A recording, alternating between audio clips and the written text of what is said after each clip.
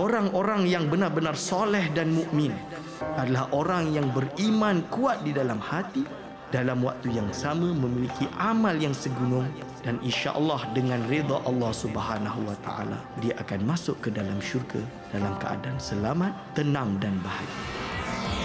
Dengarkan rancangan Imanuna bersama saya Dr. Aiman Al-Akiti di setiap hari Khamis jam 5.10 petang hanya di IKIM Inspirasi Inforia Islami.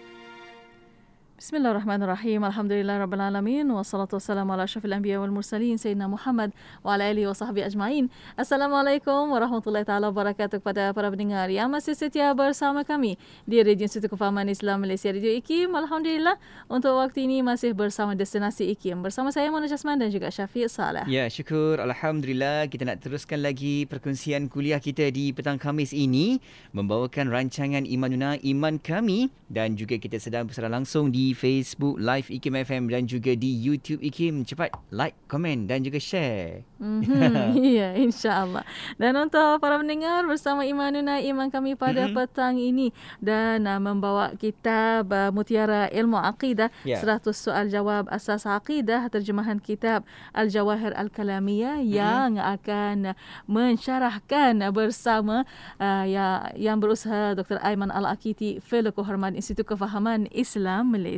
Ya, Assalamualaikum Doktor. Waalaikumsalam warahmatullahi wabarakatuh. Apa khabar Doktor? Kaifa haluka? Alhamdulillah bikhair. Kaifa halukuma? Alhamdulillah bikhair. Mazilna fi Eid. Fi Syawal. Fi Syawal. Okey. Eid Mubarak Sa'id. InsyaAllah. Minal a'idin wal faizin. Ya, kan masih lagi rasa Syawal tu, kan? Ya. Alhamdulillah, moga kita terus erat dan juga kuat juga sesama ummah kita, insya-Allah. Dan menerusi rancangan ini, kita terus hayati lagi perbincangan ilmu akidah, dan kita nak bawakan untuk pertemuan kali ini dengan tajuk kita beriman dengan kitab Allah Subhanahu wa taala di bahagian yang kedua. Dan untuk waktu ini silakan Doktor untuk mukadimahnya. Ya, silakan. Bismillahirrahmanirrahim. Alhamdulillahirabbil alamin. Assalatu wassalamu ala asyrafil anbiya'i wal mursalin wa ala alihi wa ashabihi ajma'in. Wala haula wala quwwata illa billahil aliyil azim. Allahumma la sahla illa ma ja'altahu sahla wa anta taj'alu hazana idza syi'ta sahla. Rabbi shrah li sadri wa yassir li amri wahlul 'uqdatam min lisani yafqahu qawli. Amma ba'du. Ila fadilatul kepada saudara Syafiq yang saya hormati, kepada Datin Mona, kepada segenap ahli akademi di Institut Kefahaman Islam Malaysia, kepada segenap asatizah, para alim ulama, para imam yang berada di luar sana, wabil khusus kepada segenap hadirin wal hadirat hafizakumullah yang sentiasa bersama kami di rancangan Imanuna iaitu pada hari Khamis pukul 5.15 petang. Jadi dengan harapan insya-Allah iman kita ini sentiasa berada di dalam iman yang sahihah, iman yang benar, dan insya-Allah diterima oleh Allah Subhanahu wa taala. Hadirin wal hadirat hafizakumullah, insya-Allah kita meneruskan pengajian kita kitab Mutiara Ilmu Akidah, yang mana kita berada pada muka surat 40 pada petang hari ini. Iaitu dengan soalun. Bismillahirrahmanirrahim. Qala mu'allifur rahimahullah wa nafa'ana bihi wa bi ulumihi amin. Masih di dalam beriman dengan kitab-kitab Allah, tapi bahagian kedua. Soalan dia sekarang adalah soalun kaifa i'tiqadul ulama'i al-a'lam fi haqqi taurati wal mawjudati al-an fi aidi ahli al-kitab. Itu pertanyaan dia. Yang bermaksud bagaimanakah i'tiqad para ulama tentang kebenaran Taurat yang wujud sekarang di tangan ahli kitab. Jadi pertanyaan dia, kitab apa, i'tiqad para ulama, jadi ulama-ulama Islam lah maksud dia hari ni. Macam mana pandangan dia dengan Taurat? Kan kita dah kata Taurat ini adalah kitab Allah Subhanahu wa taala. Kan kita dah kata pada minggu lepas kalau tak salah. Lalu bolehlah kita sekarang merujuk apa hukum A, hukum B, hukum C berdasarkan kitab Taurat ni kan kitab Allah. Lebih kurang macam tu. Ini dia nak tahu apa pendapat ulama. Yang ada hari ini terutamanya. Maka jawapan muallif rahimahullah, apa dia kata?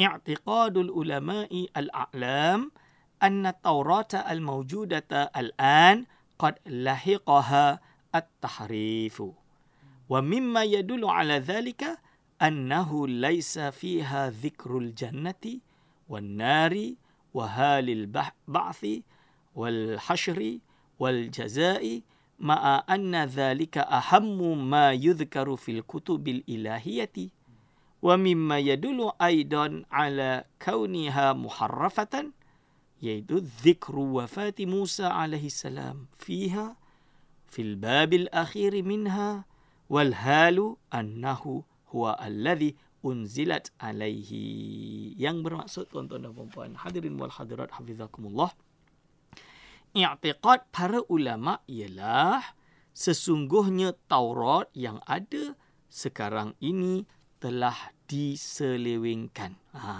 Atau bahasa Arab dipanggil tahrif. Tahrif ni apa? Maksud dia distorasi lah kot ya. Bahasa Melayu dia dari bahasa Inggeris distortion. Tahrif tu maksud dia, contoh dia dah ada perubahan. Dah ada pertukaran kalimat. Dan ini memang kalau kita belajar, iaitu kita panggil dengan suatu ilmu mengkaji kitab-kitab muqaddasah. Mengkaji kitab-kitab suci. Jadi memang waktu saya di Maghribi di Universiti Hasan II, Hasan Sani di Darul Bayda di Casablanca, kita memang ada satu subjek mengkaji bagaimana susunan kitab-kitab muqaddasah, kitab-kitab suci menurut tradisi golongan Bani Israel dan golongan Kristian, contoh dia Nasrani. Kita ada dua-dua. So memang berbeza. Contohnya yang Kristian, mereka menerima Old Testament and New Testament. Contoh dia. So Old Testament ni ada Taurat, Zabur dan lain-lain lah. Suhuf-suhuf yang lain. New Testament tu ibarat Injil lah, Nabi Isa AS. So dalam hal ini, kalau kita ambil yang terjemahan Arab bagi Old Testament dengan terjemahan Arab yang dinukil atau digunakan oleh Imam Al-Ghazali ketika zamannya, di dalam dia, jadi Imam Ghazali dia ada karang satu refutation terhadap Injil, nama dia Ar-Raddul Jamil ala ilahiyati Isa bisarihil Injil. Penolakan yang molek terhadap ketuhanan Nabi Isa AS menggunakan nas yang jelas daripada Injil sendiri. Itu. Jadi hebat Imam Ghazali. Ada yang kata ini bukan karangan Imam Ghazali, itu ada debatable, ada perbahasan, tapi saya memilih pendapat yang ia adalah karangan Imam Al-Ghazali. Kerana dia sinkronis dengan beberapa pendapat gurunya, iaitu Imamul Haramain, dan juga daripada kitab-kitabnya yang lain perbahasan dia. Okey. So apapun itu, Imam Al-Ghazali dalam tu dia nukil beberapa nusus di dalam Old Testament yang mana nas ini berbeza dengan terjemahan Injil berbahasa Arab yang ada hari ini. So yang mana yang salah, yang mana yang betul? Ini pertanyaan dia. Sebab itu ada satu ilmu terjemahan, kita menerima bahawa translation will never can deliver accurate 100% the meaning of the original text. Will never. Jadi tidak akan. Sebab apa? Dia bagi contoh, kalau 30 orang lah. 30 orang. A, dia pandai bahasa Melayu, pandai bahasa Inggeris. So, dia terjemahkan bahasa Melayu ke bahasa Inggeris. Yang B, dia faham bahasa Inggeris, faham bahasa Mandarin. Tak faham bahasa Melayu. Dia terjemahkan. Pusing-pusing, banyak bahasa ni. Pusing. Bila dia kembali kepada yang awal balik, apa yang dia nak sebut awal dengan apa yang dia dengar dah beza dah.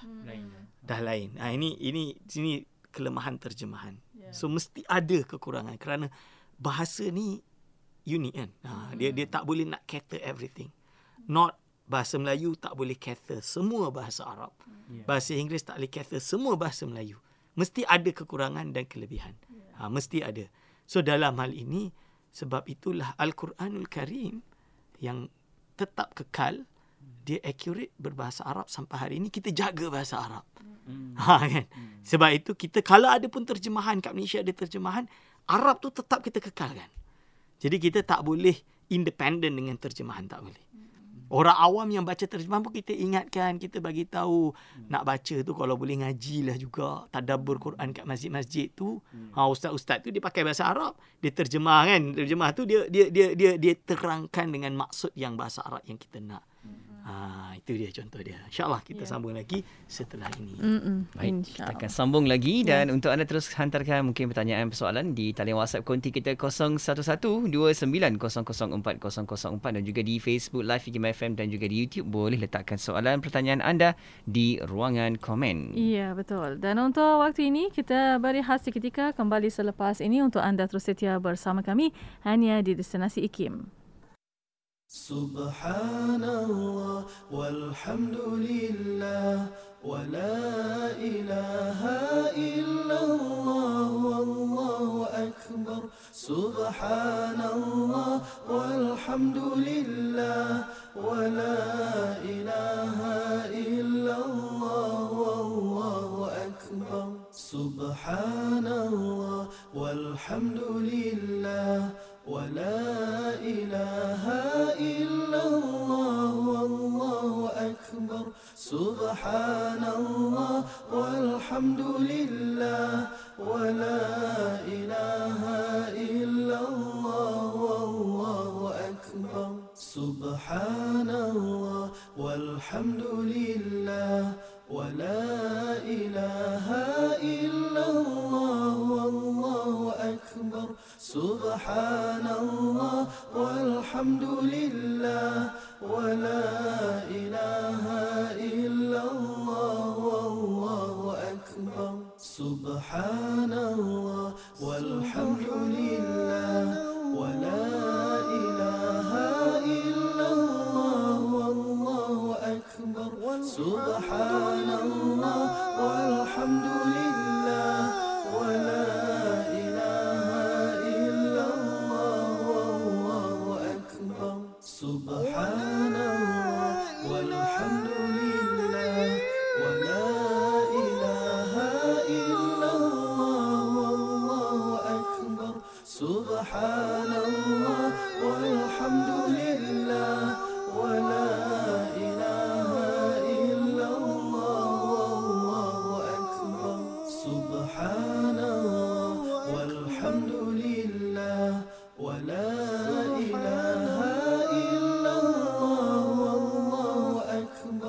سبحان الله والحمد لله ولا إله إلا الله والله أكبر. سبحان الله والحمد لله ولا إله إلا الله والله أكبر.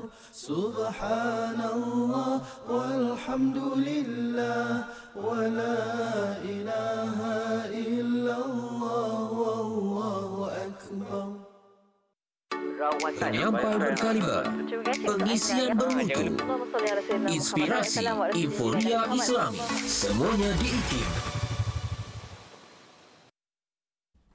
Bismillah, alhamdulillah, wassalatu wassalamu ala rasulillah. Alhamdulillah, masih bersama Destinasi IKIM pada waktu ini untuk rancangan Imanuna Iman kami bersama yang berusaha Dr. Aiman Al-Akiti, Fellow Kehormat Institut Kefahaman Islam Malaysia. Ya, betul. Kita nak sambung lagi dengan perkongsian tajuk kita petang ini, iaitu berkaitan beriman dengan kitab Allah Subhanahu Wa Taala di bahagian yang kedua. Silakan Doktor. Silakan Doktor. Bismillahirrahmanirrahim. Lalu disebutkan di sini, bila dia kata ada terkena tahrifat, maka antara wa mimma yadullu ala zalika, iaitu antara dalil yang menunjukkan perkara tersebut ialah tidak disebut tentang syurga dan neraka. Ni saya tak tahulah detail dia kena rujuklah apa yang disebutkan oleh muallif kitab ini. Dan hal kebangkitan sesudah mati, berkumpul di padang mahsyar serta hari pembalasan. Sedangkan perkara-perkara itu adalah perkara terpenting yang seharusnya disebutkan dalam kitab-kitab Allah. Jadi ini alasan dia. Ini. So kita tak tahulah detail dia. Ni kena rujuklah. Mungkin naskhah Taurat yang dia pegang berbeza. Mungkin wallahu alam. Tapi saya pun tidak tahu detail dia. Tapi dia bagi contoh itu alasannya. Dan dia bagi lagi alasannya. Dan antara bukti lain yang menunjukkan telah berlaku penyelewengan terhadap kitab tersebut ialah penyebutan tentang wafatnya Nabi Musa AS dalam bab terakhir. Jadi dia kata, kenapa ada kisah tentang kewafatan Nabi Musa AS di dalam bab terakhir. Walhal kita tahu, sedangkan kepada Nabi Musa lah kitab tersebut diturunkan. Yakni baginda masih lagi hidup sewaktu kitab itu diturunkan. Kenapa pula disebutkan tentang kewafatan Nabi Musa alaihissalam. Jadi ini dia bagi alasan mengapa kitab itu sudah ditahrif. Wallahu alam. Ini kalau saya memang benda ni secara detailnya saya tidak tahulah. Kerana saya tak baca lebih dalam bab Taurat ini. Lalu kita lanjutkan tuan-tuan dan puan-puan, pendengar yang setia bersama kami, rancangan Imanuna. Kita masuk kepada soalan tentang Zabur pula. Ni dengar Zabur ni. Bahasa Inggeris dia PSALM. Islam. Lebih kurang macam itulah. Jadi soalan. Kaifa i'tiqaduka fi Zaburi? Yang bermaksud bagaimanakah i'tiqadmu tentang Zabur? Bagaimana i'tiqadmu tentang Zabur? Jawab dia, a'taqidu anna Zabura kitabun min kutubillahi subhanahu wa ta'ala anzalahu ala sayyidina Dawud alaihi salam wa huwa ibaratun an ad'iyatin wa adhkarin wa mawa'idha wa hikamin wa laysa fihi ahkamun syar'iyyah lianna Dawud alaihi salam kana ma'muran bittiba'i syari'ati al-musawiyyati. Ni yang bermaksud apa tuan-tuan dan puan-puan? Jadi aku meyakini atau aku beriktikad bahawa sesungguhnya Zabur itu adalah salah satu kitab daripada kitab-kitab Allah SWT. Jadi kita iktikad apa? Zabur ini salah satu daripada kitab-kitab Allah SWT. Yalah, ini yang kita iktikad. Betul, Zabur ini salah satu iktikad dari kitab-kitab Allah. Anzalahu ala Sayyidina Dawud alaihissalam. Yang mana Allah SWT dia telah menurunkannya kepada Nabi Daud alaihissalam. Jadi Allah SWT menurunkan Zabur kepada Nabi Daud alaihissalam dan kitab Zabur itu mengandungi doa-doa. Jadi kan kita ingat kisah Nabi Daud alaihissalam, salah satu keistimewaannya dia memiliki suara yang sangat merdu. Betul kan? Suara yang sangat merdu. Kalau Aiman ni suara dia Masya Allah sumbang. Betul, suara saya itu sumbang. Memang tak pandai nak nyanyi, memang tak reti lah. Memang sumbang. Ini nak kabur betul-betul. Tapi Nabi Daud AS memang suaranya katanya merdu. Dan sebab itulah kalau kita buka Zabur yang ada di tradisi golongan Kristiani misalnya, Nasrani misalnya, kita akan jumpa dia macam syair-syair. Dia macam, kalau kita nampak dia macam poems. Susunan dia macam tu. Dia memang macam lebih kepada doa-doa, pujian, lagu mereka lah pada waktu itu. Jadi, iaitu mengandungi doa-doa, zikir-zikir, nasihat-nasihat dan kata-kata hikmat. Ini. Lalu disebut tidak ada dalamnya hukum-hukum syarak. Jadi, dia tak ada perbahasan hukum hakam syarak. Dia lebih kepada doa dan lain-lain. Kerana apa? Kerana Nabi Daud AS diperintahkan untuk mengikut syariat Nabi Musa AS. Sebab apa Nabi Daud? Ini diperintahkan untuk mengikut syariat Nabi Musa AS. Syariat Nabi Musa AS kan dah perintahkan kita akan melakukan ini 10 commandments tersebut kan. 10 commandments. Jadi Nabi Daud dia samalah, syariat dia adalah syariat Nabi Musa alaihissalam kan. Sebab itu nanti setelah Nabi Daud ada Nabi Sulaiman, Temple of Solomon dekat sana contoh dia kan, Nabi Sulaiman. Ini sebab itu golongan Yahudi di Palestin melakukan perkara tersebut kan. Mereka beribadah di situ, misalnya di dinding tersebut, kerana ini adalah nabi-nabi mereka. Contoh dia nak bagi tahu ni contohnya. Jadi Nabi Daud ini mengikuti syariat Nabi Musa alaihi salam. So contoh dia dalam Zabur yang disebut di dalam firman Allah SWT seperti, dan demi sesungguhnya kami telah tulis dalam Zabur yang kami turunkan sesudah ada tulisannya pada Lauh Mahfuz bahawa bumi itu akan diwarisi oleh hamba-hambaku yang soleh. Dalam surah Al-Anbiya ayat nombor 105. Misalan dia. Ini adalah Zabur. Jadi adalah keistimewaan Zabur berada di situ. Lalu kita masuk kepada Injil, tuan-tuan dan puan-puan. Injil ni macam mana? Soalan. Kaifa i'tiqaduka fil Injili? Bagaimana i'tiqadmu tentang Injil? Injil ni macam mana pula akidah kita, tuan-tuan dan puan-puan? A'taqidu annal Injila kitabun min kutubillahi subhanahu wa ta'ala anzalahu 'alal Masih Isa alaihi salam wa dzalika li bayani haqa'iq wa da'watil khalqi li tauhidil khaliq wa naskhi ba'di ahkamit tawrati al-far'iyyati ala hasabil iqtida'i wa tabshiri bidzuhuri khatamil anbiya. Bermaksud, aku meyakini bahawa sesungguhnya Injil itu adalah salah satu kitab daripada kitab-kitab Allah Subhanahu Wa Taala. Jadi kita beriman Injil ni salah satu kitab-kitab Allah Subhanahu Wa Taala. Dia telah menurunkannya kepada Nabi Isa Al-Masih alaihi salam. Allah Subhanahu Wa Taala menurunkannya kepada Nabi Isa Al-Masih alaihi salam. Kitab itu menerangkan tentang beberapa hakikat kebenaran. Jadi dalam kitab tu dia menerangkan beberapa kitab kebenaran. Mengajak makhluk ke arah mentauhidkan pencipta. Jadi dia mengajak makhluk untuk mentauhidkan Allah Subhanahu Wa Taala dan menasahkan atau membatalkan sebahagian hukum hakam yang furu'. Jadi dia menasahkan, dia ada nasikh wal mansukh. Sebahagian hukum hakam yang furu'. Jadi hukum hakam dalam Taurat yang mungkin dirubah. Masa dirubah tu maksud dia dinasakh, menggubal lah, ada penggubalan, menasahkan penggubalan daripada Taurat berdasarkan kesesuaian keadaan semasa waktu itu. Jadi sesuai dengan syariat Nabi Isa alaihissalam lah. So adalah beberapa penggubalan, beberapa nasakh kita panggil, dan memberikan berita gembira. Jadi di dalam Injil juga ada tabsyir, berita gembira dengan kedatangan penutup Nabi sekalian Nabi, iaitu Nabi Muhammad sallallahu alaihi wasallam. Jadi dalam Injil pun dikhabarkan bahawa nanti akan ada Nabi penutup sekalian Nabi, iaitu Nabi Muhammad sallallahu alaihi wasallam. Okey. Maka sekarang soalan yang terakhir. Soalun.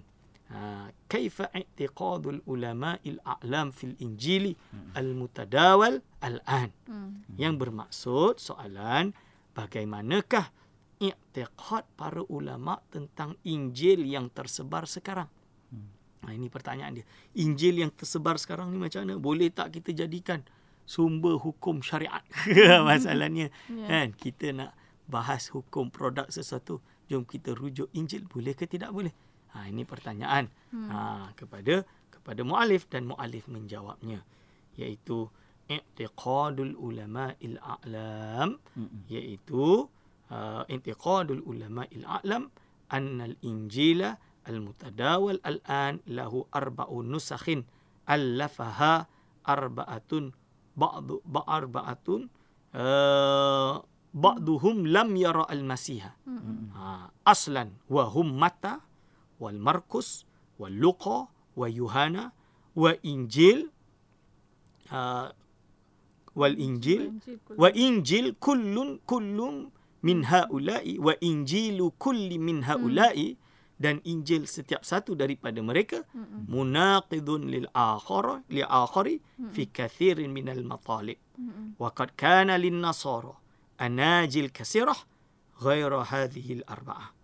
Lakin ba'da raf'i sayyidina Isa alaihi salam ila as-sama'i bi akthara min 200 sanah awwalu ala ilghaiha ma 'ada hadhihi al-arba'ah takhallusan min kathrati at-tanaqud wa tamallusan min wafrati at-tadaddud wa at-ta'arrud.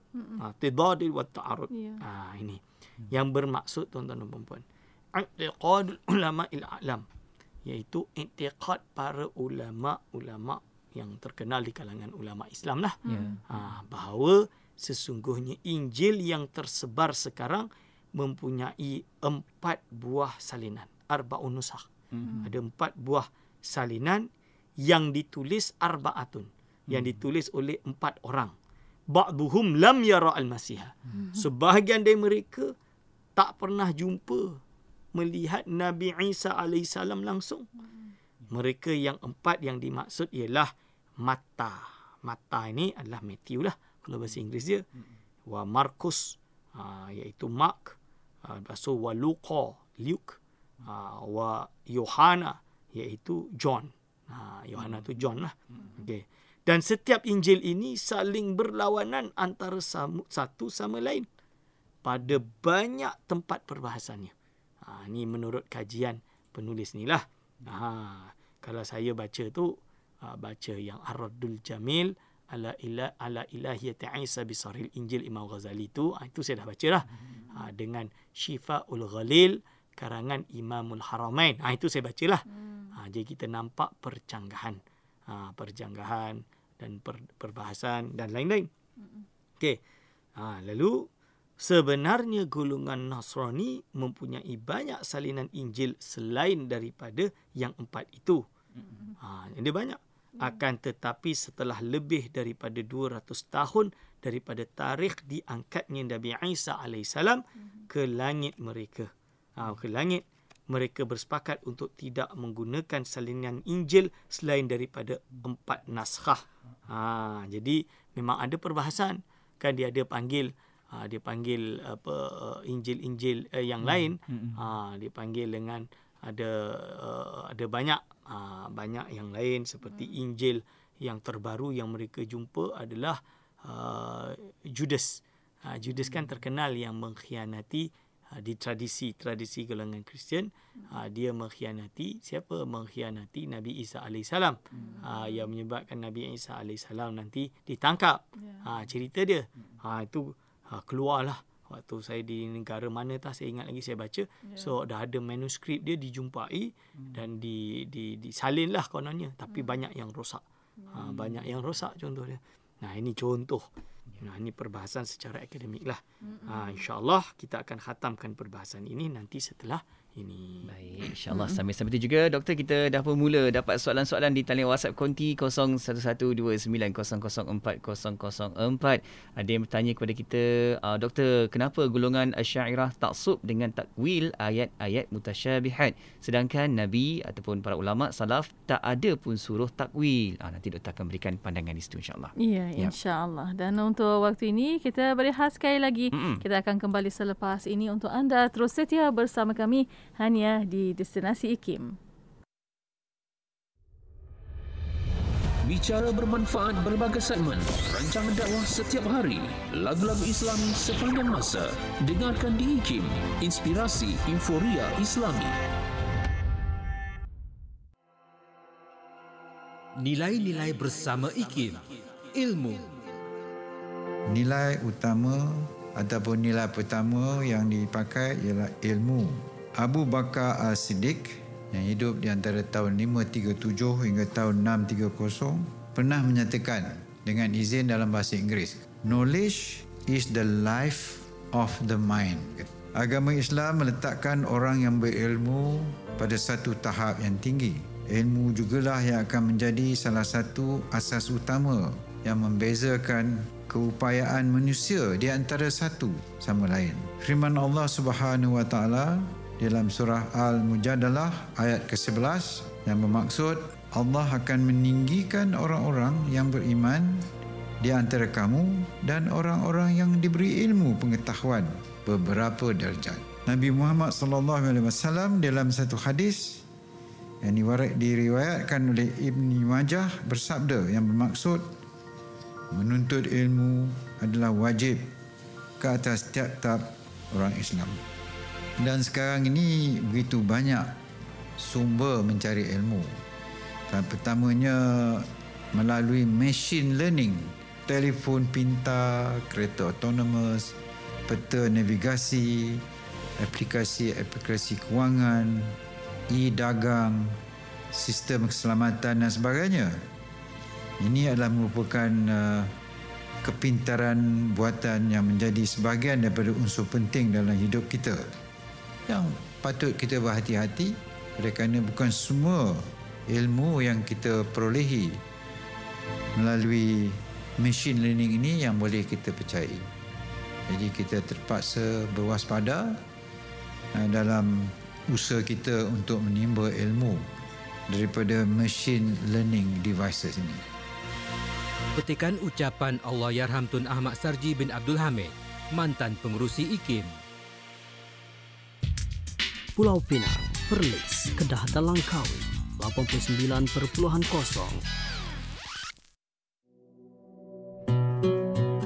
Kalau seseorang yang memiliki iman walau sebutir dan tidak ada baginya amalan, nescaya ia akan menyelamatkan seseorang itu daripada kekal dalam api neraka. Mungkin ia disiksa oleh Allah Subhanahu wa taala pada waktu yang tertentu, dan setelah itu Allah Subhanahu wa taala mengampunkannya dan memasukkannya ke dalam syurga.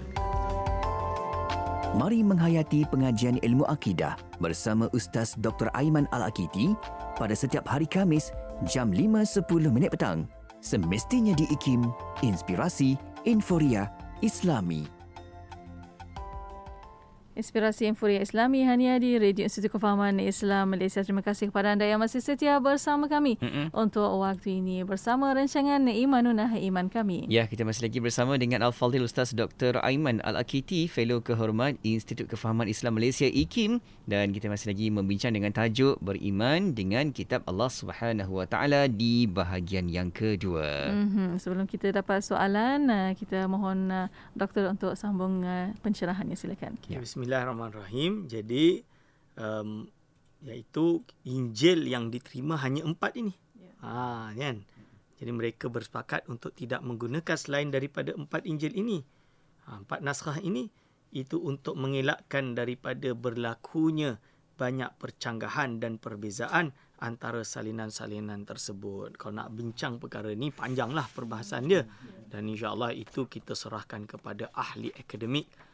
Jadi di Universiti Islam Antarabangsa UIA Malaysia, di UIAM kita ada RQUD, Reveal Knowledge Usuluddin and Comparative Religion. Di situ memang kita ada pakar-pakar yang mutakhassis di dalam mengkaji kitab-kitab muqaddasah, termasuk Injil, Zabur dan lain-lain. Dan bagi yang nak mempelajari perkara itu lebih dalam, bolehlah pergi ke jabatan tersebut, insya-Allah. Baik, okey. Terus kita nak bawakan waktu ini soalan-soalan yang kita dapat di talian WhatsApp konti 011290040004 dan juga di Facebook dan di YouTube. Ada sahabat kita dah pun mula bertanya soalan. Di awal ni ada yang bertanya, doktor, adakah i'tiqad kita terhadap Injil terkini? Jadi i'tiqad kita terhadap Injil terkini bahawa ia sudah dinasakh. Pertama, dinasakh tu berarti digubal lah dan tidak dipakai lagi hukum hakamnya. Dan yang kedua, terjadinya tahrifat, iaitu terjadinya beberapa, iaitu distortion. Samalah macam tadi. Jadi tidaklah kita pakai. Dan ada yang seperti yang telah disebutkan baru baca tadi, bahawa ada juga beberapa nas-nas di dalam Injil ini yang bukan daripada kalam Nabi Isa alaihi salam. Dan kalau yang mengkaji kutub-kutub muqaddasah, contoh dia Injil, Old Testament dengan New Testament, dia akan tahu perbahasan ulama, banyak ulama Islam yang mengkaji. Termasuk saya ada jumpa satu kitab Imam Qurtubi kalau tak salah, dia bandingkan nusus-nusus di dalam kutub muqaddasah tersebut, ta'arud dia, percanggahan dia. Itu adalah yang dipegang oleh ulama pada perkara isu ini, insya-Allah. Baik. Ya, insya-Allah. Dan ada soalan satu lagi, doktor, bagaimana dengan kitab akidah ini, Al-Jami' li Mu'arafat Al-Rasail? Ya. Okey. Sebenarnya mungkin dia salah faham, iaitu Kitabul Al-Jami' lil Mu'allafati war-Rasail. Ini. Tu kitab tersebut setahu saya lah, kalau dekat Morocco dulu dipanggil dengan kitab yang isinya banyak kitab-kitab matan dalam ilmu nahwu saraf, ada akidah, ada fiqh, ada arud wa qawafi, ada balaghah. Itu. Jadi kita beli tu untuk kita belajar hafal matan tu lah. Tuhfatul Atfal dan lain-lain. Jadi kalau itu yang maksud dia, kalau bahagian akidah yang ada mu'allafat yang saya punya itulah, yang Jami'u Mu'allafat war Rasail tu, dia jadi kumpulan dari kitab-kitab yang banyak. Dia kalau akidah dia ada akidah, ada Ummul Barahin, ada Jawharatul Tauhid dan lain-lain untuk kita hafal. Itu tak ada masalah lah. Sesuai dengan apa. Itu je lah yang saya tahu. Lebih itu saya tak tahu. Mungkin penanya refer kepada kitab yang lain, saya kurang tahu. Tapi kalau yang saya ada, dia adalah gabungan daripada kitab-kitab matan Islam, matan-matan kitab Islam tu. Okey, baik. Berikutnya soalan yang kita dapat di sini, doktor, kenapa golongan Asy'ariyah taksub dengan takwil ayat-ayat mutasyabihat, sedangkan Nabi dan juga para ulama salaf tak ada pun suruh takwil, doktor? Bismillahirrahmanirrahim. Ni kena terangkan dulu. Pertama sekali, siapa yang menuduh Asy'ariyah ini taksub dengan takwil ayat-ayat mutasyabihat? Tak ada taksub tak. Al-Imam Al-Ghazali rahimahullah, dia termasuk pembesar Asy'ariyah di kalangan ahli sunnah wal jamaah. Imam Ghazali karang kitab nama dia Iljamul Awam. Dalam kitab itu dia lebih kepada tafwid dibandingkan takwil. Saya bagi contoh.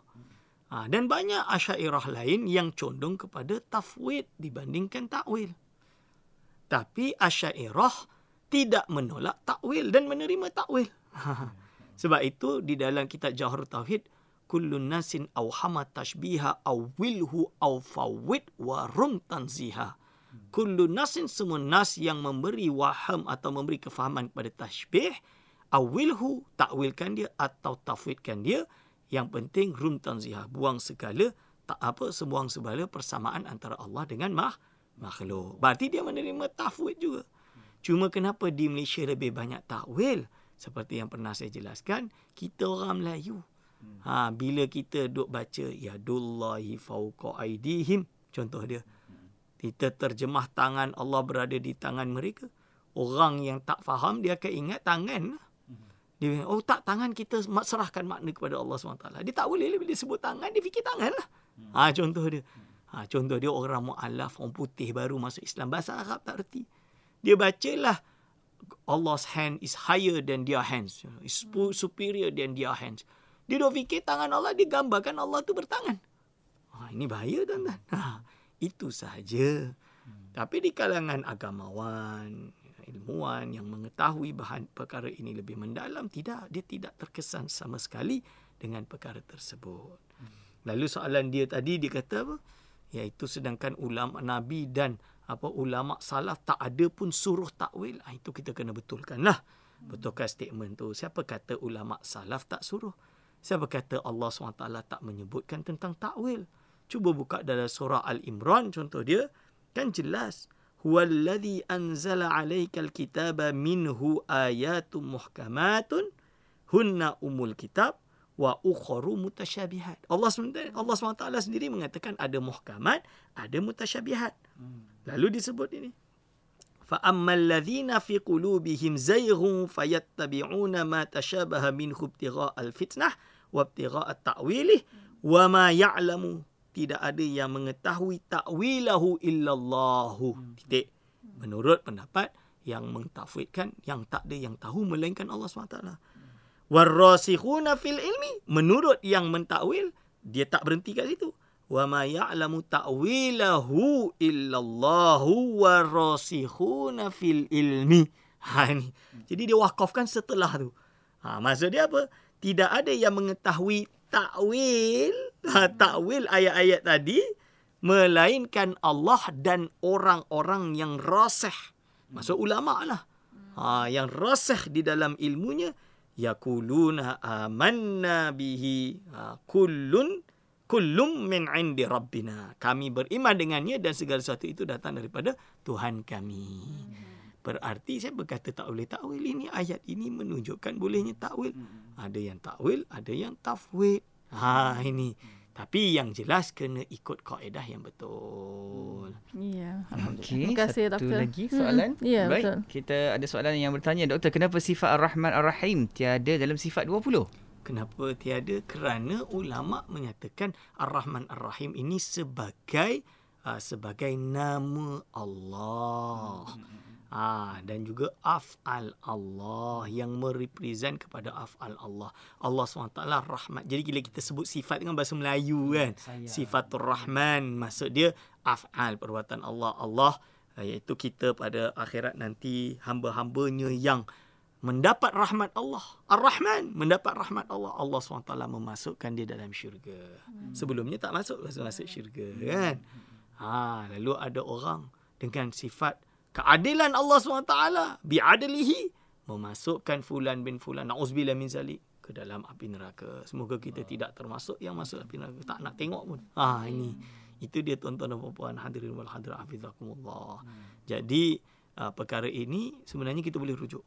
Ulama salaf misalnya dia pun melakukan takwil misalnya dan memahami nama-nama Allah Subhanahu Wa Taala ini juga dibahas oleh ulama seperti Imam Ghazali dalam kitab Al-Maqsad Al-Asna. Jadi kita nak tak nak tak bolehlah mendabik dada sombong tak nak rujuk kitab ulama, tak bolehlah. Kan kita tetap terpaksa kerana kedangkalan ilmu kita perlu merujuk kepada pendapat-pendapat ulama. InsyaAllah saya iktifakkan sampai segini sahaja insya-Allah. Ya, alhamdulillah. Terima kasih banyak doktor atas pencerahan dan terima kasih para pendengar atas soalan. Dan doktor tinggal sedikit masa lagi untuk kesimpulan dan kata-kata akhir. Silakan doktor. Bismillahirrahmanirrahim. Kesimpulan akhir daripada perbincangan kita hari ini bahawa termasuk daripada kitab yang diturunkan oleh Allah SWT kepada kita adalah kitab Zabur dan Injil. Selain Taurat yang kita dah bahas pada minggu lepas, Zabur dan Injil, walau bagaimanapun kita yakin, kita beriman bahawa ia adalah datang daripada Allah SWT, ia adalah kitab Allah, akan tapi dia tidak lagi dipakai kerana sudah dinasakh dengan syariat Nabi Muhammad sallallahu alaihi wasallam. InsyaAllah. Terima kasih doktor atas perkongsian yang penuh dengan hikmahnya, pengetahuan, kefahaman kita pada petang ini kan. Masya Allah, kita terus ingat dan kita kuatkan lagi akidah kita dengan apa kita belajar pada petang ini. InsyaAllah ingat sampai bila-bila dan sampai-sampaikannya. Ya, betul. Dan di akhirnya terima kasih banyak-banyak kepada Dr. Aiman. Jazakallah ana kull khair. Daiman kita doakan Allahumma qawi imanuna. InsyaAllah amin ya rabbal alamin. Dan insyaAllah doktor kita akan jumpa lagi pada minggu hadapan. Assalamualaikum. Waalaikumsalam warahmatullahi wabarakatuh. Alhamdulillah. Terima kasih kepada sahabat-sahabat rakan-rakan yang juga terus mengikuti siaran kita menerusi di Facebook dan juga di YouTube. Jangan lupa untuk terus like, komen dan juga share perkongsian yang baik-baik ini untuk kita terus belajar ilmu akidah sama-sama insya-Allah. Ya, insya-Allah. Dan untuk para pendengar, terima kasih kepada anda dan untuk anda terus setia bersama kami di Destinasi IKIM, Inspirasi Inforia Islami. Bicara bermanfaat berbagai segmen, rancangan dakwah setiap hari, lagu-lagu Islami sepanjang masa. Dengarkan di IKIM, Inspirasi Inforia Islami.